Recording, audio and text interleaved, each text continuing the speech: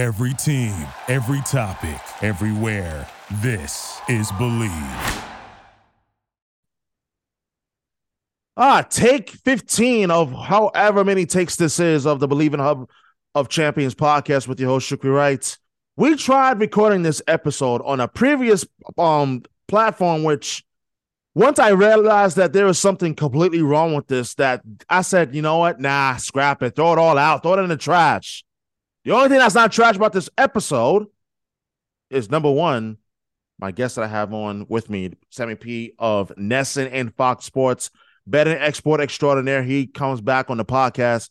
Sammy, thank goodness I was able to figure this out early, because I was like, yeah, I'm not feeling this. Like, I'm not liking what I'm seeing. So jump ship aboard now and let's figure this thing out. The only thing we don't got to figure out is the Bruins and the Celtics, because this part is about to get started today, and I am fired. For those who are listening to this podcast, probably on Monday morning, are like, what do you mean today? Like, well, the Bruins will be starting today, Monday. But for those of you that are listening a day or two later after the initial recording, it's playoff season. Sammy, what's going on?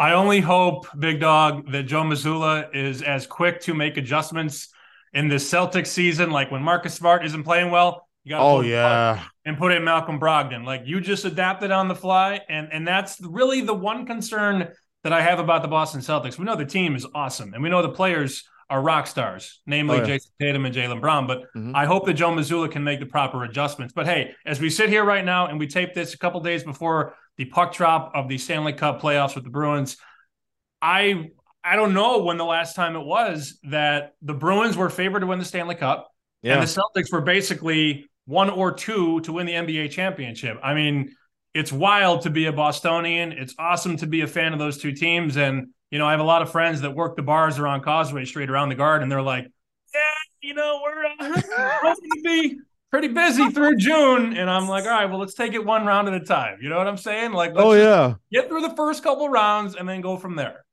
Absolutely. But before we jump straight in, I do have to start this podcast on a serious note.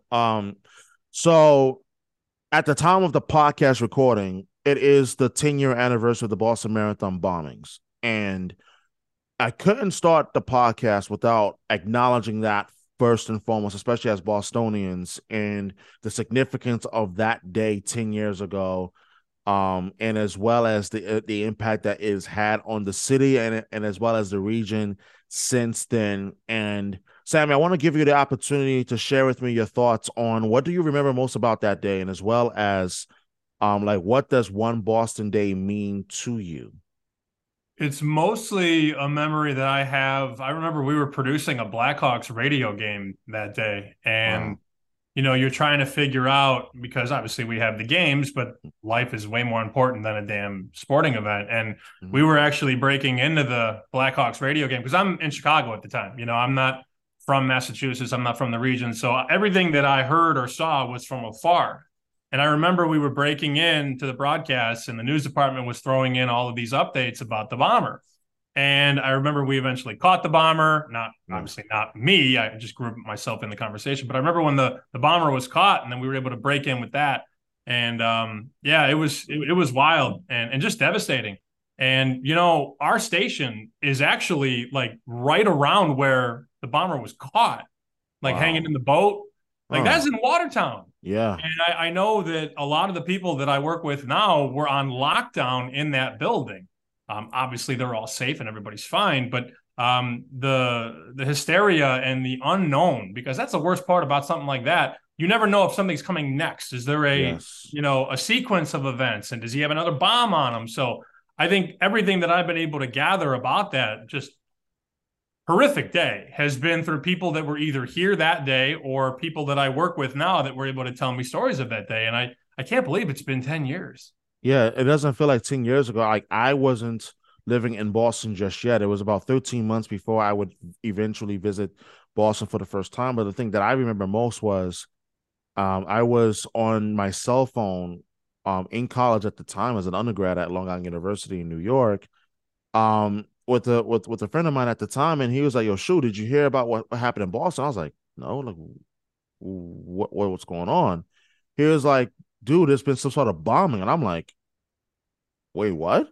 So I was in the courtyard on campus, walked back inside the one of the buildings on campus where the club area is, where the different like student clubs are, and the TV was there, and there were several people watching it, and it was tuned into ABC7, which is the New York affiliate for ABC, and there it was, the images coming from Boston. I couldn't believe it at first. I was just like, wow, like my heart sank to like my stomach, and it was just like pretty surreal, but it did become like a talking point even on like the sports talk stations in New York that day. Like it did become like a talking point. And I remember just although at the time I wasn't living in Boston yet, I wasn't like affiliated with the city in each stretch of the imagination, just watching from afar and just watching in admiration just how the city like just pulled together and whatnot. So it was really wonderful to see. But as you said, and I agree with you, it is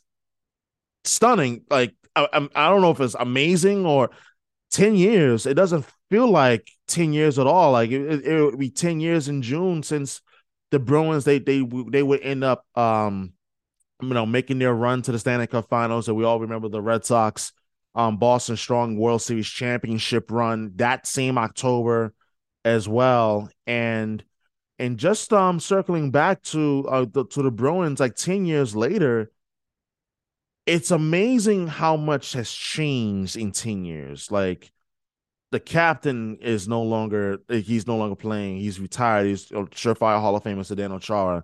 We know that the GM obviously is not the same. Peter Chiarelli was a GM back then. Now is Don Sweeney, who could very well win the general manager of the year award in the NHL.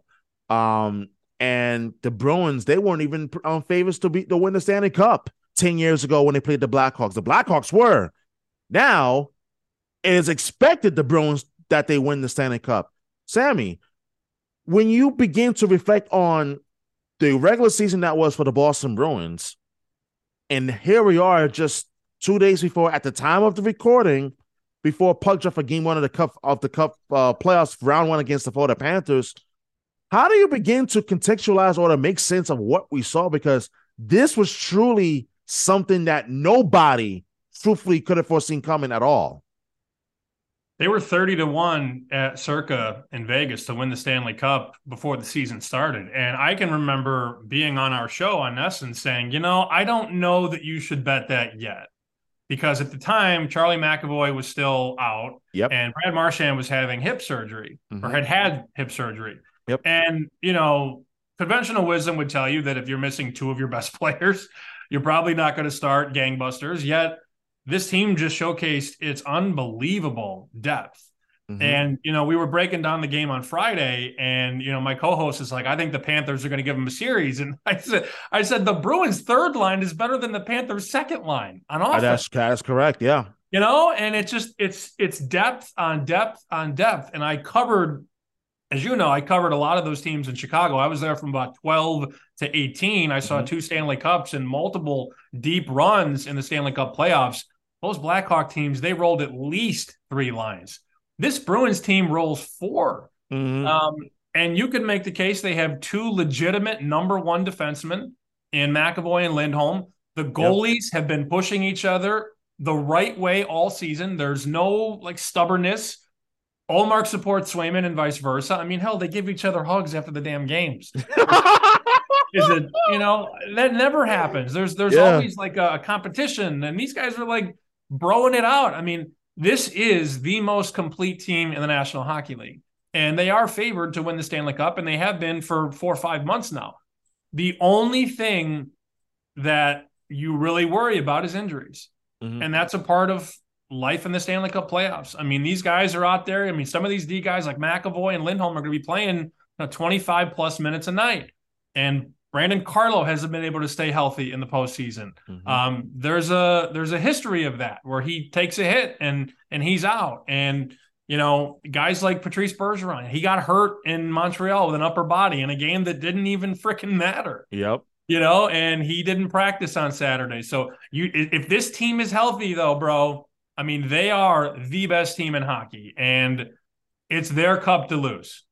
I really believe that. And I would also include in that defenseman conversation, Dmitry Orlov. The importance of getting him from the Capitals, I think, is going to show itself even more when the playoffs began on Monday. Again, we're recording this 2 days before puck drop for Game 1 of the Stanley Cup playoffs, round 1 against the Florida Panthers. I think the importance of Dmitry Orlov as your seventh defenseman has grown even larger as the second half of the season progressed after the trade deadline, of course.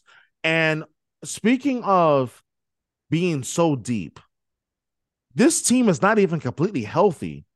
Yet, when guys like Nick Foligno come back, you have to wonder who is in and out of the lineup. And you've seen this team have such remarkable depth that you saw the evolution of Trent Frederick in terms of his offense in the year that he had and the impact that he's had on this Bruins lineup. And you've seen how the additions of Tyler Bertuzzi and Garnet Hathaway have impacted this team as well. All of them slam dunk trades that Don Sweeney made at or after the trade deadline. So the question that I would pose to you is, who do you foresee like being slipped out of the lineup for the Bruins when Foligno does come back? Or controversial question, do you see Foligno himself even missing a game or two because of him being a healthy scratch, not because of bad play, but because of Jim Montgomery wanting to give other guys the opportunity to play? Well, let me start by saying, if your biggest concern, and it sounds like it is a concern of yours, if your biggest concern is, will the winger on the fourth line play or not, that's a good thing to have. Exactly. Right? Other teams are like, all right, well, who's going to center the second line? And Shu's like, all right, is Trent Frederick going to play? It's like, all right, that's a pretty good problem to have. That is. When they practiced on Saturday, they went Foligno at the left wing. They went Hathaway on the right. On the left. Nosek in the middle.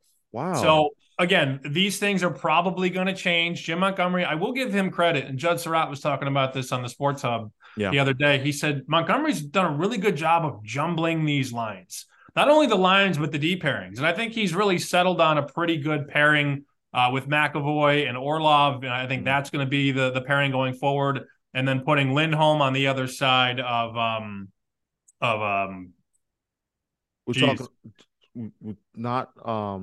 totally spacing out here. Yeah, it's not Grzelcyk. I don't think Grzelcyk, or it could be Grzelcyk. Carlo, Lindholm and Carlo. Carlo. Yeah, we do cover this team from time to time. Yeah, right? but it just yeah. Well, but there's so many guys exactly that you can put deep anywhere, and that's the point. Like, all right, let's take that 10-15 second brain fart out of it. They can do whatever they want, and I think the series will dictate who plays on that fourth line. If they need some more thump, Trent Frederick's going to be out there. Yeah. I was at the game a couple of weeks ago when he dropped the gloves and dropped the dude in one punch. Like, if there's a physical series, and I'll tell you what, Florida's got some guys like Gudas who are going to try and hunt for heads.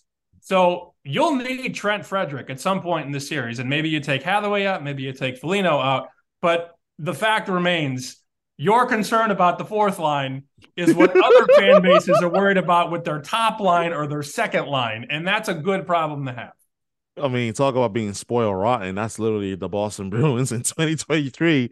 But it reinforces the point that this is a team that I really wholeheartedly believe that this is their Stanley Cup to lose, because you look at the other 15 playoff teams in the league, none of them are as good as the Boston Bruins have been this season. And we're not saying it because you cover the team, obviously, me being a Bruins fan, but also like talking about the team like on radio and podcasts, but also like we've watched the games on a nightly and daily basis where it's like I'm sitting here talking about, well, who's gonna be a healthy scratch and who's gonna play, because there was someone I did a Twitter space last week after the Bruins set the new wins record and the most wins in a single season in NHL history. Someone on that Twitter space, which was recorded and it's there, they asked like, yo, when Foligno comes back, what's going to happen? I said, you know what? I didn't really give that much thought. You're right. Someone's going to be taken out of the lineup, but that's a good problem to have. But as far as the goaltending is concerned, I mean, it's not really a concern, but there was a question that someone did ask, and I want to get your thoughts on this. Ullmark and Swayman has been by far the best goaltending tandem in the NHL, and it's no one else after those two. So the question that was asked to me, and I want to ask you, is in the playoffs, do you continue to platoon Ullmark and Swayman or do you go with a clear definitive number one? What are your thoughts? It's a fascinating conversation to have, and I don't know the answer. I think what's worked for them all season is the balance in that. Yeah. Both guys are clearly very good goalies in the National Hockey League. My gut would be that it's Ullmark's net until further notice. I certainly wouldn't hate a platoon, though. I mean, it's worked all season. You know, I think the problem with the platoon is that, let's say you start Ullmark game one, and then Swayman starts game two and has a really tough game two, and then Ullmark has to come in game three, and then he keeps game four, and then Swayman is mentally shot. So I think what I've learned over the years is that you want your backup to be ready to go and be confident. So if you do that platoon, it has the potential to crash early, and I think I'd try and avoid that if I was Jim Montgomery and company. But whatever they do, I'm cool with. They clearly know more about hockey than I will ever know, and whatever they've done this year has been incredible in terms of pushing the right button. But I would think you go with the older veteran goalie to start. He's been really good at home. We know the numbers. I think it's his net until further notice. And then if you need to make a change, you make a change. And then it's Swayman's net until eventually Ullmark recovers. I think it was 15 when I was with the Hawks. Crawford looked awful in the first couple games against Scott Darling. That's right. And they brought in Scott Darling in game 2 or game 3. Darling ended up finishing that game, played 4 and 5. And I believe Darling struggled in 6. And then Crawford came back in 6 because Crawford was like, all right, he was champing at the bit to get back in there. So they only put Darling in because Crawford stumbled. But then it all worked out, and they end up winning another Stanley Cup. But it's hard. It's hard to answer that question because I have no idea. I'm not in the room. I'm not privy to this information. I would think, though, it's Ullmark until further notice. But, hey, you got a hell of a backup in the kid from Maine, Jeremy Swayman. I wholeheartedly agree. You know what's interesting? Maine has continued to produce these goalies, man. Like it's like a goaltending factory. Like I'm telling you, it's like soon enough, if it hasn't happened already, other NHLs are gonna be like, "Yo, who's next great goalie from Maine? We got to get the guy."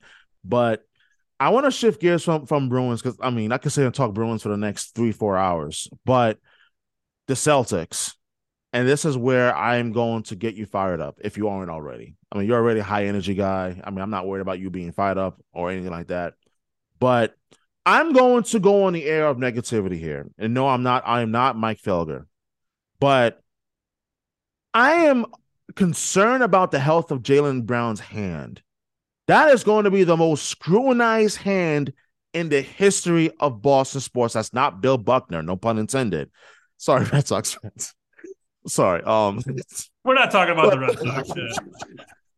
That was not intended, but it just no, seriously, like it's Jaylen Brown's hand is going to be the most scrutinized hand probably in the history of Boston sports. And this is not a hyperbole, but I really do think that this is one of those, it was really one of those fluky injuries like, bro, like what were you doing? And I'm sitting here like, okay, if Jaylen Brown's hand is fine and the team, and I'm emphasizing the team now, I'm talking about apart from Tatum and Brown, but I'm talking about guys like Marcus Smart, Malcolm Brogdon, Sam Hauser, the lethal killer from Beyond the Arc. If those guys are playing the type of basketball that we all know that they can play, this series should be over in 5. I'm willing to give Atlanta at least 1 game at home. I'll give them that. But if the Celtics, for some reason, struggle with the Hawks this series, despite them being overwhelming favorites in the betting odds, what would be the one reason why you would have concern about the Celtics potentially struggling against the Atlanta Hawks team that, frankly, it's a mismatch? If they're lazy on defense, they're in trouble. Great point. But if they're on point, they should be fine. I mean, we know they're going to be good around the rim, assuming the Time Lord, Robert Williams, stays on the floor. And I think he's shown that he's been able to do that over the last couple of weeks. So he protects the rim, and then when he's out, it's Al Horford. But really, it's perimeter defense. I mean, this league is built on mostly wing guys. You know, I mean, you have guys like Curry and Damian Lillard who are, point guards that shoot threes and shoot them well. But mostly, I mean, for the last 10, 15 years, maybe even longer, it's been guys that get the ball in the wing and go to work. Absolutely. And that's what you have to stop. Mm-hmm. And, the Celtics have Jason Tatum and Jaylen Brown, and they also have a guy like Malcolm Brogdon, who I think is going to be a versatile, very important piece of this puzzle. And I would argue he's maybe the third or fourth most important Celtic if they're going to win a championship. Like, his ability to do everything on the court is massive.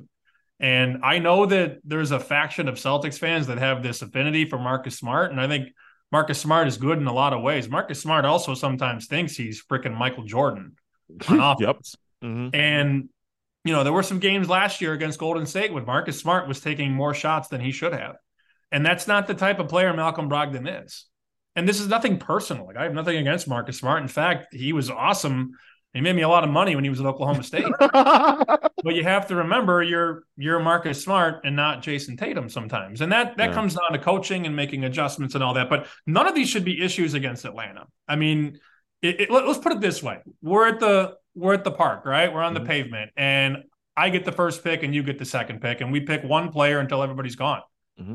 After Trae Young, who are you really excited to take? No one. You can make a case that the Celtics probably have 4 of the 5 best players in this series. And to me, it's a numbers game. I mean, how many roulette balls do you got? The Hawks have 1.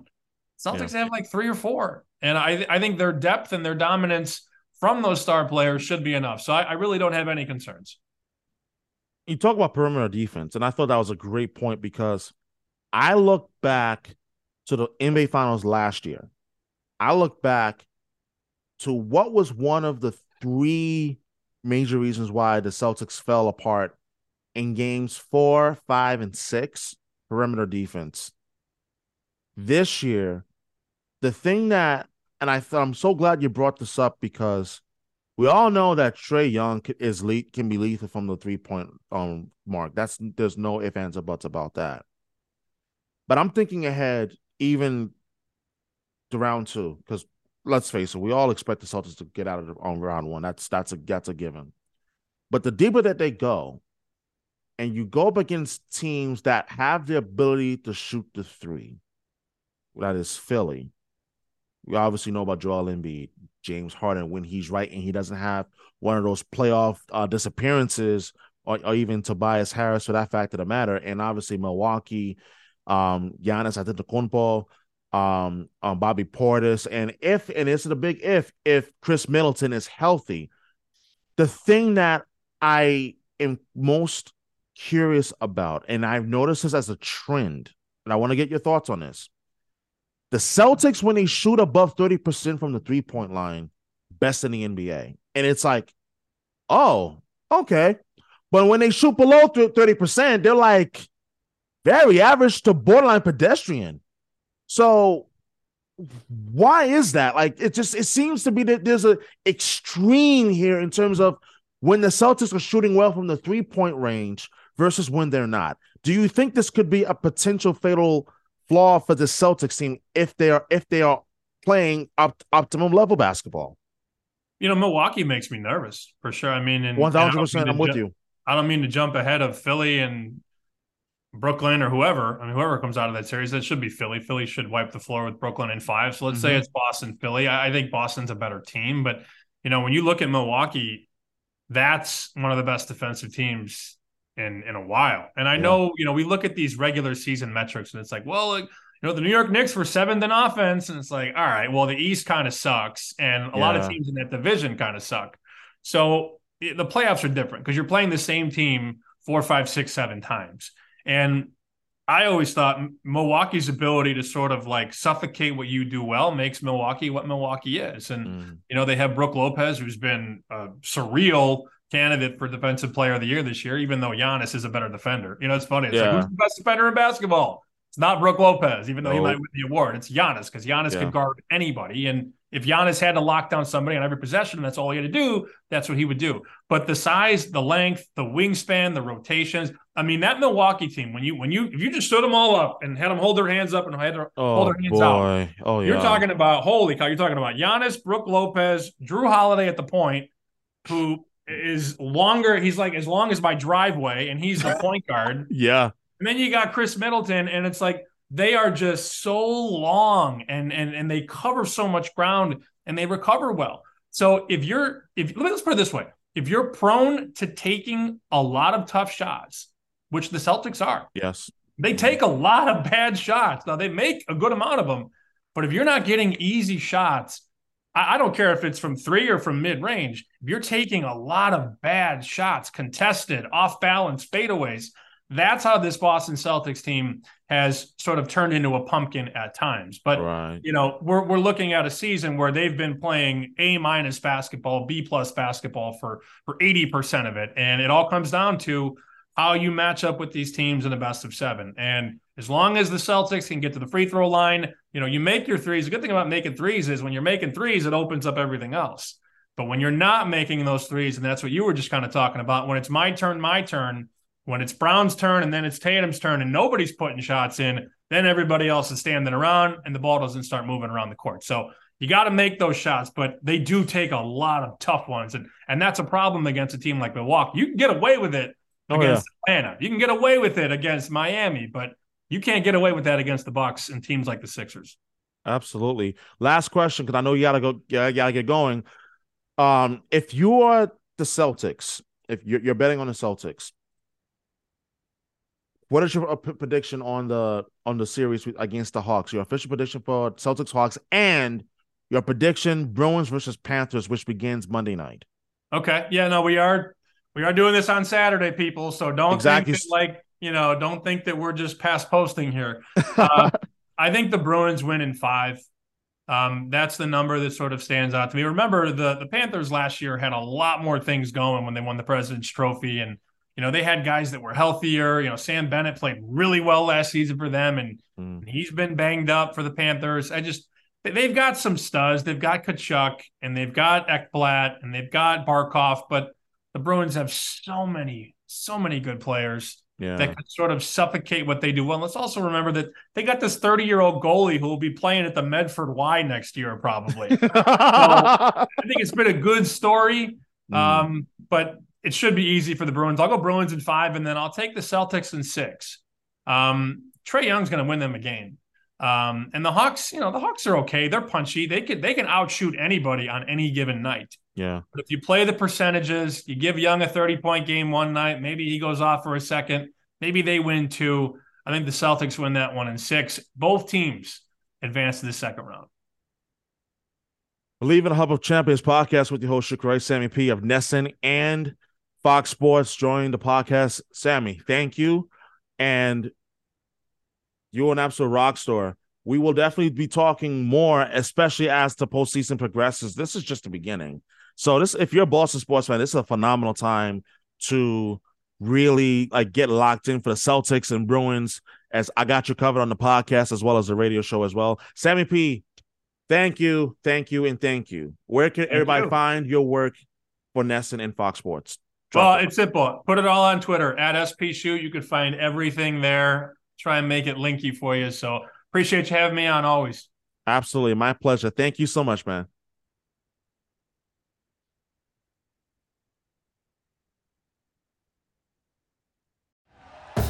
Thank you for listening to Bleav. You can show support to your host by subscribing to the show and giving us a 5-star rating on your preferred platform. Check us out at Bleav.com and search for BLEAV on YouTube.